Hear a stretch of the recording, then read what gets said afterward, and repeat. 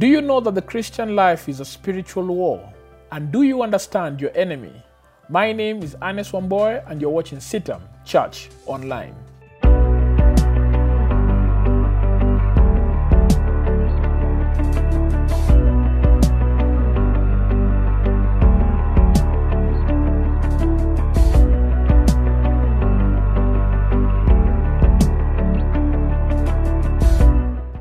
The Bible tells us in Ephesians chapter 6 verse 10 to 11 to stand firm and fight a spiritual war that God has called us to once we get born again. And we are told that this war is against an enemy called the devil. In verse 11 we're told, stand firm against the wiles of the devil. And for the past 2 weeks we've looked at who the devil is. Now, the devil does not operate alone. He operates with an army, and that army throughout scripture are popularly known as demons. Now, demons are creatures that are introduced very powerfully in the New Testament. We see a bit of them in the Old Testament. For example, we see when Saul was disturbed by some evil spirits, that David came and played the harp and Saul was relieved. We see when Ahab was deceived by some unclean, deceiving spirits, that he was lured aside and he did that which was going to work against him. However, it is in the New Testament that we come to really understand what these creatures really are, because they manifest so powerfully in the ministry of Jesus. In fact, when Jesus comes on the scene, he does many miracles, and many of the miracles he did were replicated, or rather have been seen in the Old Testament. Raising people from the dead. There were people who were raised from the dead in the Old Testament. Healing. There were people who were healed. There were several things that were done in the Old Testament, miracles, that were manifested in the New Testament. However, one of the miracles or one of the powers that was not done effectively or not seen powerfully in the Old Testament is what Jesus did, and that is casting out of demons. Now, what are demons? Who are demons? The word demons comes from the Greek word daimonion, and the word daimonion literally means lesser spirit. Another word for that is daimon, which basically means godlike. And so we are told that these are supernatural beings. They are godlike. They are supernatural. They've got some power. And we are told they are lesser or evil spirits, that they are not very powerful like their master, the devil, but they are powerful. Another name given to them through the scripture is unclean spirits or evil spirits. Now, what is their history? The Bible says this concerning the unclean spirits. And many times this history is challenged because we are not really given a direct, clear picture of where they come from. There are some people who believe that demons are the souls of the Nephilim that were dismembered after the flood. There are people who believe that these demons are some creatures that just came after the fall of man. However, the closest answer that we may get, though not very substantiative, is Revelation 12, verse 3 to 4. We are told that another sign appeared in the heaven, and behold, a great fiery red dragon, having 7 heads and 10 horns, and 7 diadems on his heads. Now, this is referring to Satan. And we know that Satan rebelled when he was in the kingdom of heaven. And we are told that his tail drew a third of the stars of heaven and threw them to the earth. Now, this verse is popularly translated a third of the stars of heaven, not referring to the balls of fire that are in the sky shining, but rather referring to angels who once served in the kingdom of heaven. We are told that a third of them were drawn down in Satan's rebellion. A third. Think about that. I don't know how many angels the Lord created, but we've been told a third of these stars were fallen in Satan's rebellion. And we're told that the dragon stood before the woman who was ready to give birth to devour her child as soon as it was born. This shows how Satan was out to devour Israel for bringing forth the Messiah, Jesus Christ. But we've been told a third of the stars of heaven. Look at this army that the devil has created in his rebellion. We also know that these fallen angels are the ancestors of the giants. In Genesis chapter 6, verse 1 to 4, we are told that the sons of men, the daughters of men, were very beautiful. And there were some angels who came down, and when they came down, they decided to mate with these women. They appeared in the form of human beings, of course, I could guess, and they decided to have intercourse with these women, and out of that came a breed called the Nephilim, giants. And these demons were what perpetrated the work of the giants, bringing forth the giants. And we're being told that God did not spare the angels who sinned. He cast them down to hell, delivered them into the chains of darkness to be reserved for judgment. Now, these demons, we also know that they are the ancient and current pagan gods. The Bible says this in Deuteronomy 32 verse 17, that the Israelites sacrificed to demons, not to God, to gods they did not know, to new gods, new arrivals that their fathers did not fear.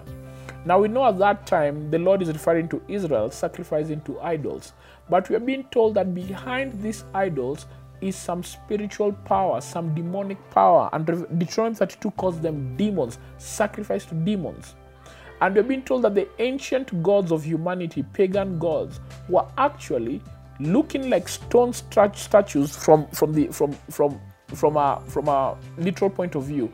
But if you literally knew the power that was behind them, the power was spiritual and the power was demonic. We see this in the book of Exodus, when God says that he is going to demonstrate his power over the gods of Egypt. And he uses Moses to go and confront Pharaoh. And Pharaoh brings forth his magicians. And his magicians, whose names were given in the New Testament as Jannes and Jambres, who opposed Moses, stand against him, and they matched the things that the Lord does. The Lord causes Moses' stick to turn into a snake. The magicians do that as well. How did they turn their sticks into snakes? Not by the power of God, but through the power of demons. Much later, we know that Moses began to bring the plagues of God into Egypt, and he turned the Nile into blood. But we also see that the Egyptians, Jannes and Jambres, the magicians, were able to replicate those same plagues. And it got to a point where they could not replicate. When they got to the plague of the gnats, the Egyptian magicians were done. But how in the world were they able to make those supernatural occurrences occur? They were not doing it through some magic card sleight of hand trick. No, they were doing it through a spiritual power, through demons. And that's why Deuteronomy 32 says in verse 17, the sacrifice was to demons. Now, some of the pagan gods of that time, I'm going to list some of them. Number one was Molech. Molech was the god of child sacrifice. He was also known as Chemosh among the Moabites, a god who demanded that children be passed through the fire, be offered to them. This is the god who seduced Israel through kings like Manasseh to have children killed.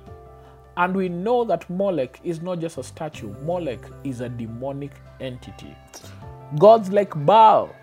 Baal is not God, and he is not just a mere statue. There's a demonic power that was operating in Israel behind that was causing them to turn to these pagan statues. Now we know the Bible also says that these statues could neither speak, could neither talk, and that is true. But you must understand that the deception behind them, despite them not being able to meet, not being able to speak and talk and do all these things, was because the enemy had deceived the nation of Israel, and was doing this through demons. And other pagan mythologies like Zeus, Ares, Poseidon, and even in Egyptian mythology, we've got Ra, Osiris, we've got Horus, we've got Anubis, Anukis, all those pagan gods that are manifested in ancient culture. They are not just any random statues put up. We are told that they are the works of demons. Now, these demons are powerful. These demons are spiritual beings, and their work is to carry out the work of their father, the devil. Their work is to bring about deception on the earth. And Jesus Christ spoke against them with authority, and Jesus Christ cast them out. We see that these evil spirits have the ability to possess people. They have the ability to take up the body of a human being and control it. They have the ability to make people deaf and mute.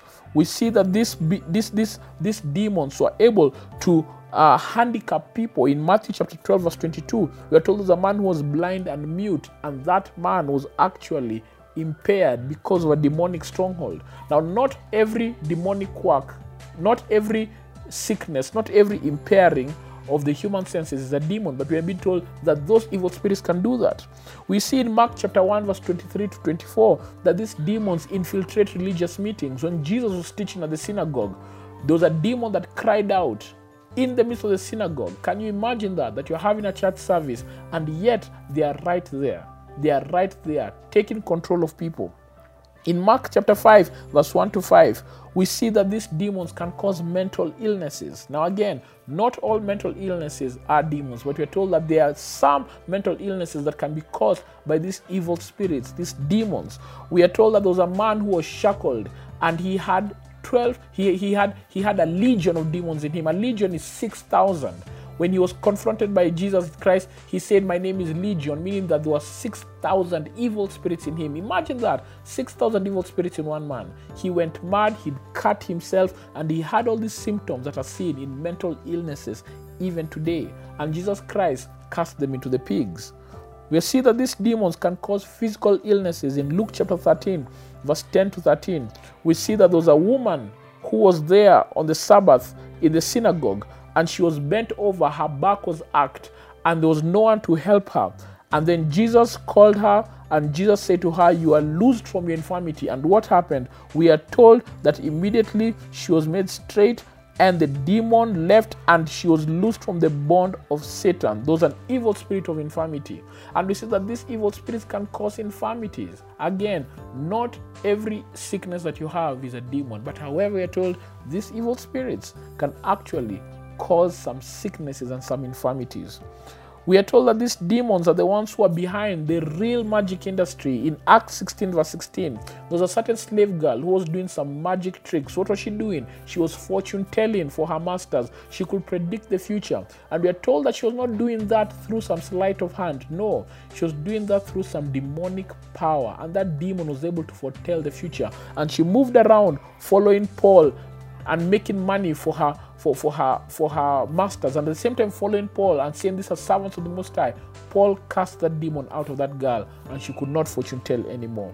We are told that these demons have spiritual strength. In Mark chapter 9 verse 25 to 29, there's a man or a boy who was possessed, and the disciples tried to cast out the demons because they had been given authority by God in Luke chapter 10. But when they tried casting out this demon, they could not. Why? Because this demon was very powerful. And what are we told concerning this demon? We are told Jesus cast it out, and after he cast it out, he told the disciples, "You could not cast it out because this kind of demon only comes out through prayer and fasting." That is, got some spiritual power above the rest.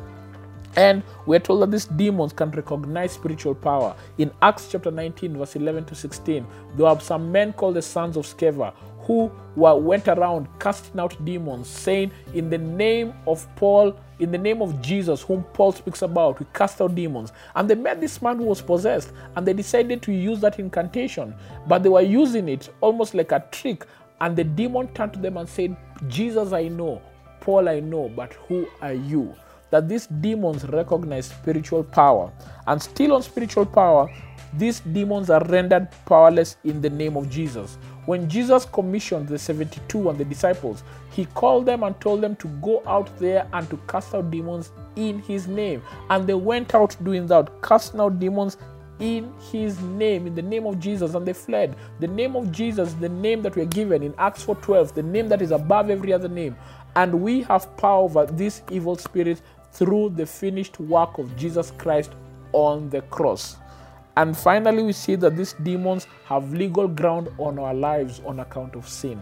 That the moment we fool around with sin, we can invite some evil spirits to actually play a role in causing us not to progress spiritually, to hinder us from living a spiritually free life. And you must examine your life and ask yourself, are you fooling around with sin, especially habitual sins? That these demons can come through sexual immorality, drug abuse, murder, theft. Those are some of the sins mentioned in Revelation chapter 9, verse 20 to 21, when demonic activity is mentioned in the last times. They can also come through occult practices, seances, mediums, symbology, yoga, levitation, divination, palm reading, horoscopes, human sacrifice, fortune telling, Satanism, black magic. All these things were things that are described in the Old Testament. And the Israelites were told, do not engage in those occultic practices of the pagans. And those who engaged in them, the Lord demanded that they may be removed from the community of Israel. These are some of the things that the demons use to gain entry into the lives of people. They also come through occult devices, through tokens, charms, voodoo dolls, tarot cards, sorcery books, paraphernalia. And the enemy is organized. He wants to use his army of demons to bring about his will and his kingdom. But thanks be to God that these demonic powers have no power over us, because greater is the one who is in us than the one who is in the world. Because Jesus Christ has given us power to overcome them. That Jesus Christ has given us power to cast them out of people. Jesus said, for those who follow him, they shall do great things in his name. And one of the things he said is that they shall cast out demons. They shall have power to relieve people from the bondage of Satan. In this spiritual war, the enemy is organized, but the Lord too is powerful and organized, and you and I are his hands and feet to overcome the works of Satan. I hope this video has blessed you. Leave a like, leave a comment if it's done so, share it with your friends and family, and we'll see you next time as we finish this series on spiritual warfare. My name is Anes Omboye, and you're watching CITAM Church Online.